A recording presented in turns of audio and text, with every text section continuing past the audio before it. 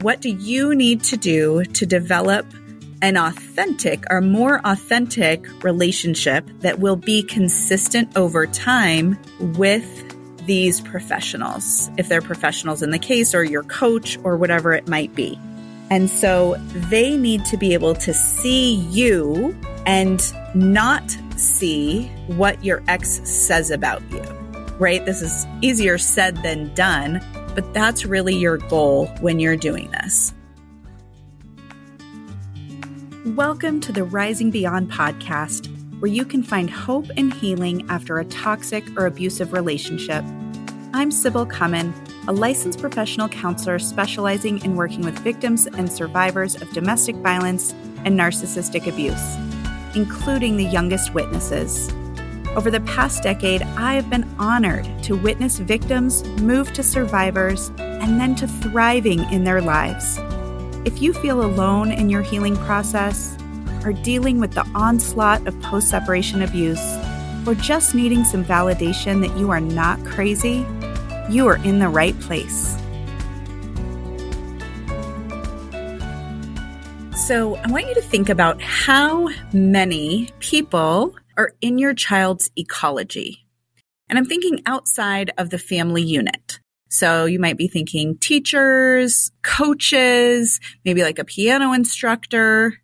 But if you are dealing with family court or an abusive ex-partner, you might also be thinking things like a caseworker with child protection or a GAL in the family court system.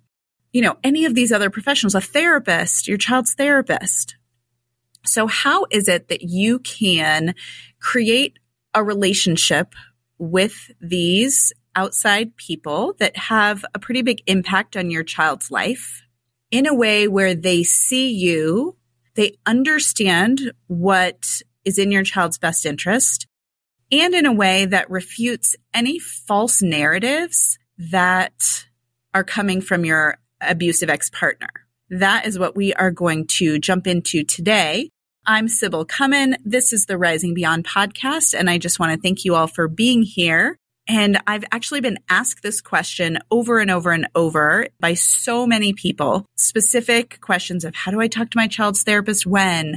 Or my ex is telling all these lies to school, so now the school thinks XYZ about me, and I don't feel safe there, and things like that. So I really wanted to address it. So when we look at these cases and we look at your abuser, it is highly likely that their goal when anyone else is brought into the picture is they really, really want to take control of the narrative. So you already see this with like the basic smear campaign to family and friends on social media, all of those things. But when it is with a caseworker or your child's school, it can carry so much more weight than if it's just a family or friend. And that's really scary.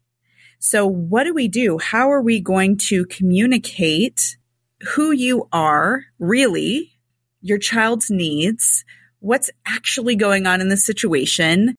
And again, like really be seen in a way that doesn't get you in trouble or make you look like a crazy person. Because I think that's the fear, is that you will look crazy because some of these stories seem crazy. So what can you do about it? And what is the best way to deal with this situation? So first, your first thing is to just manage your expectations. This is highly likely.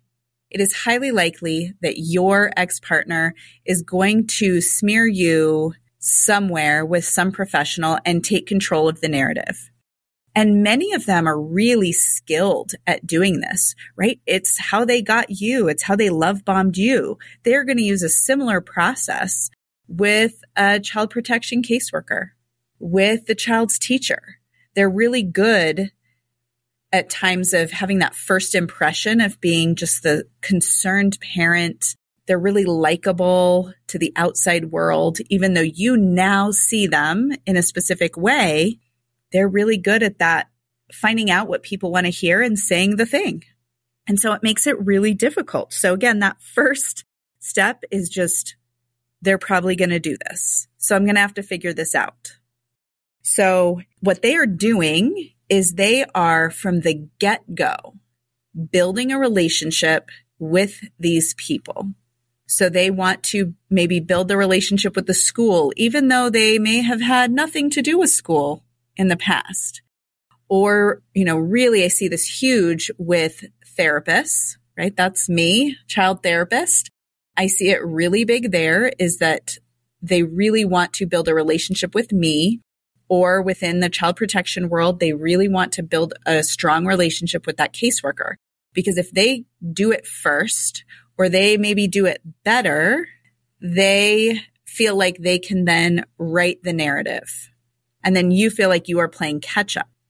So it's really, really important that you, second step, is do whatever you need to do that fits your value system to build your relationship with these people.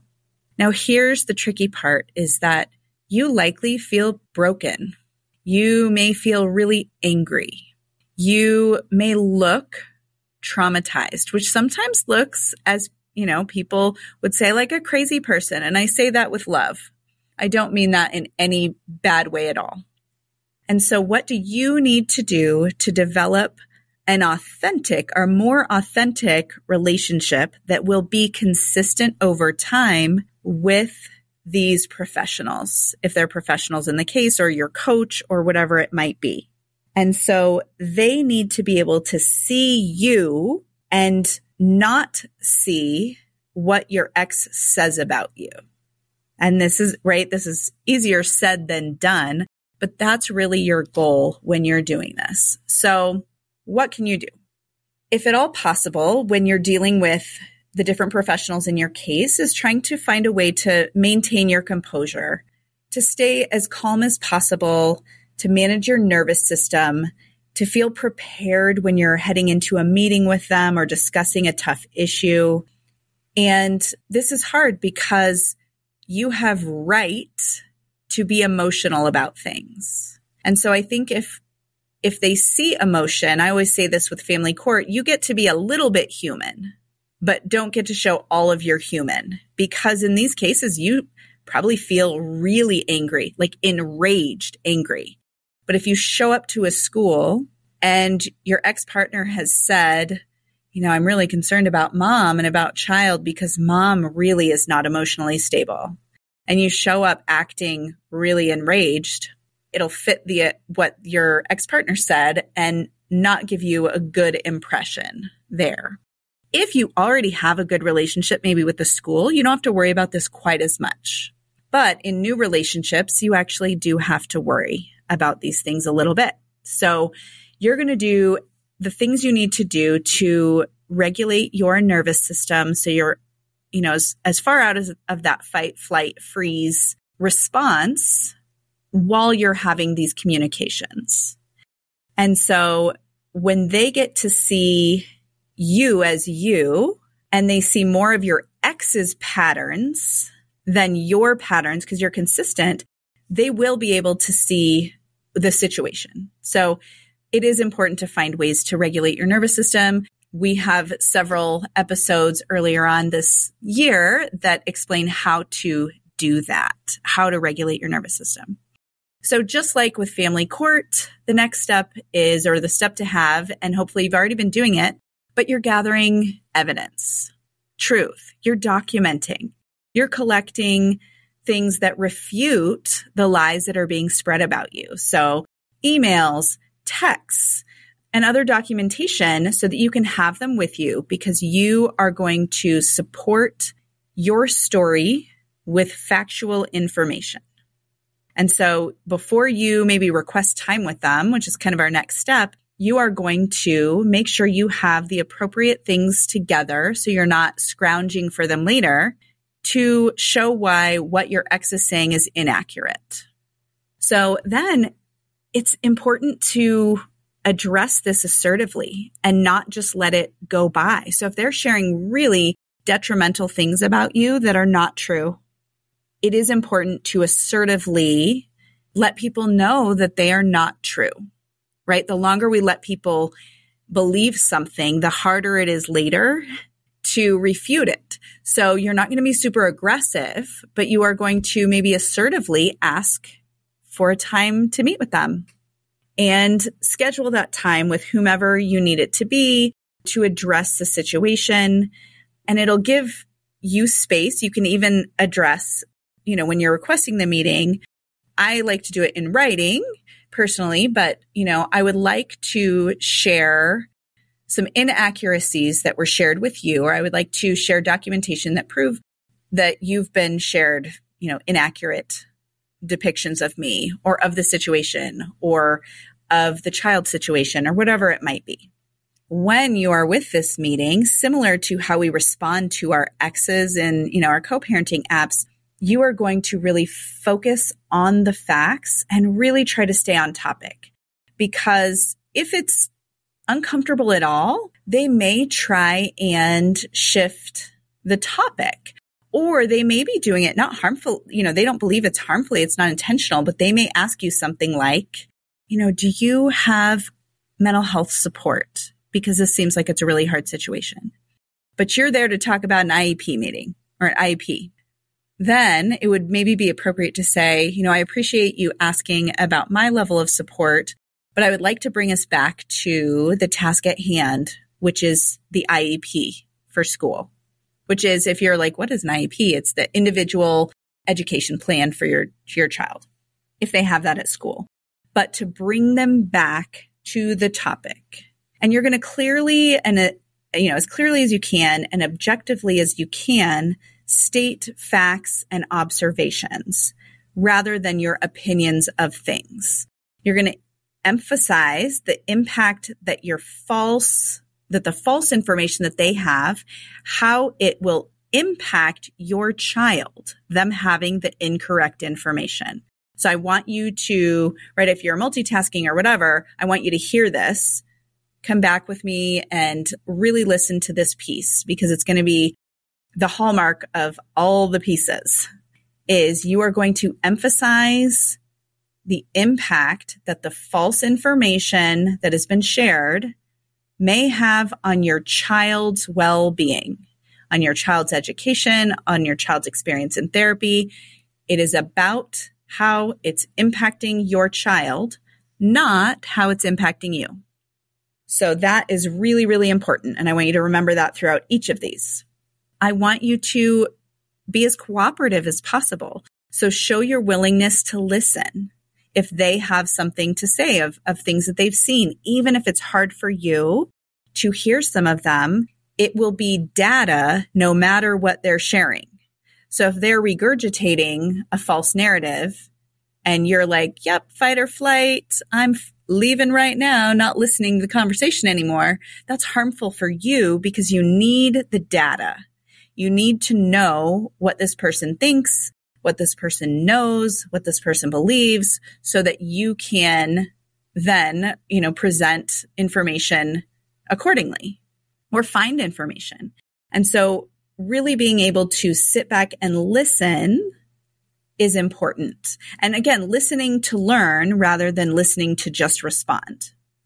And then you can offer assistance as they're sharing things with you, concerns. You can ask for their support, again, for your child, on behalf of your child, not on behalf of you, maintaining that open communication with them, right? So before you leave this meeting, kind of setting a precedence of so how can we follow up with each other? What is the best way to follow up on this in the future?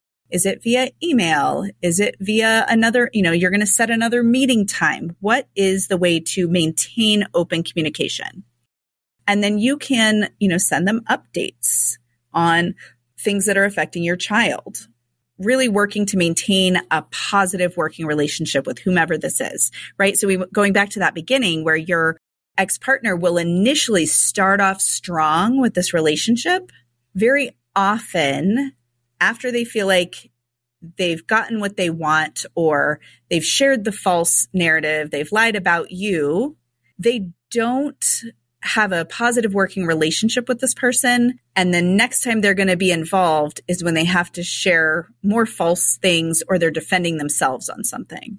So if you can have this consistent open communication, that is really important and that will help you. If it is going beyond, like you are really trying and you're doing all of these things and it's not working, this is the time to suggest, or not to suggest, but to reach out for more support.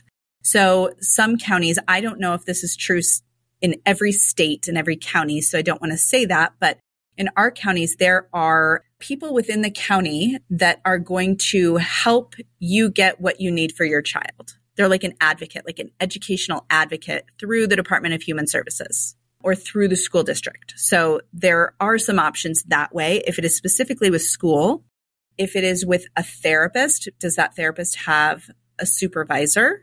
Or can you get a second opinion somewhere else?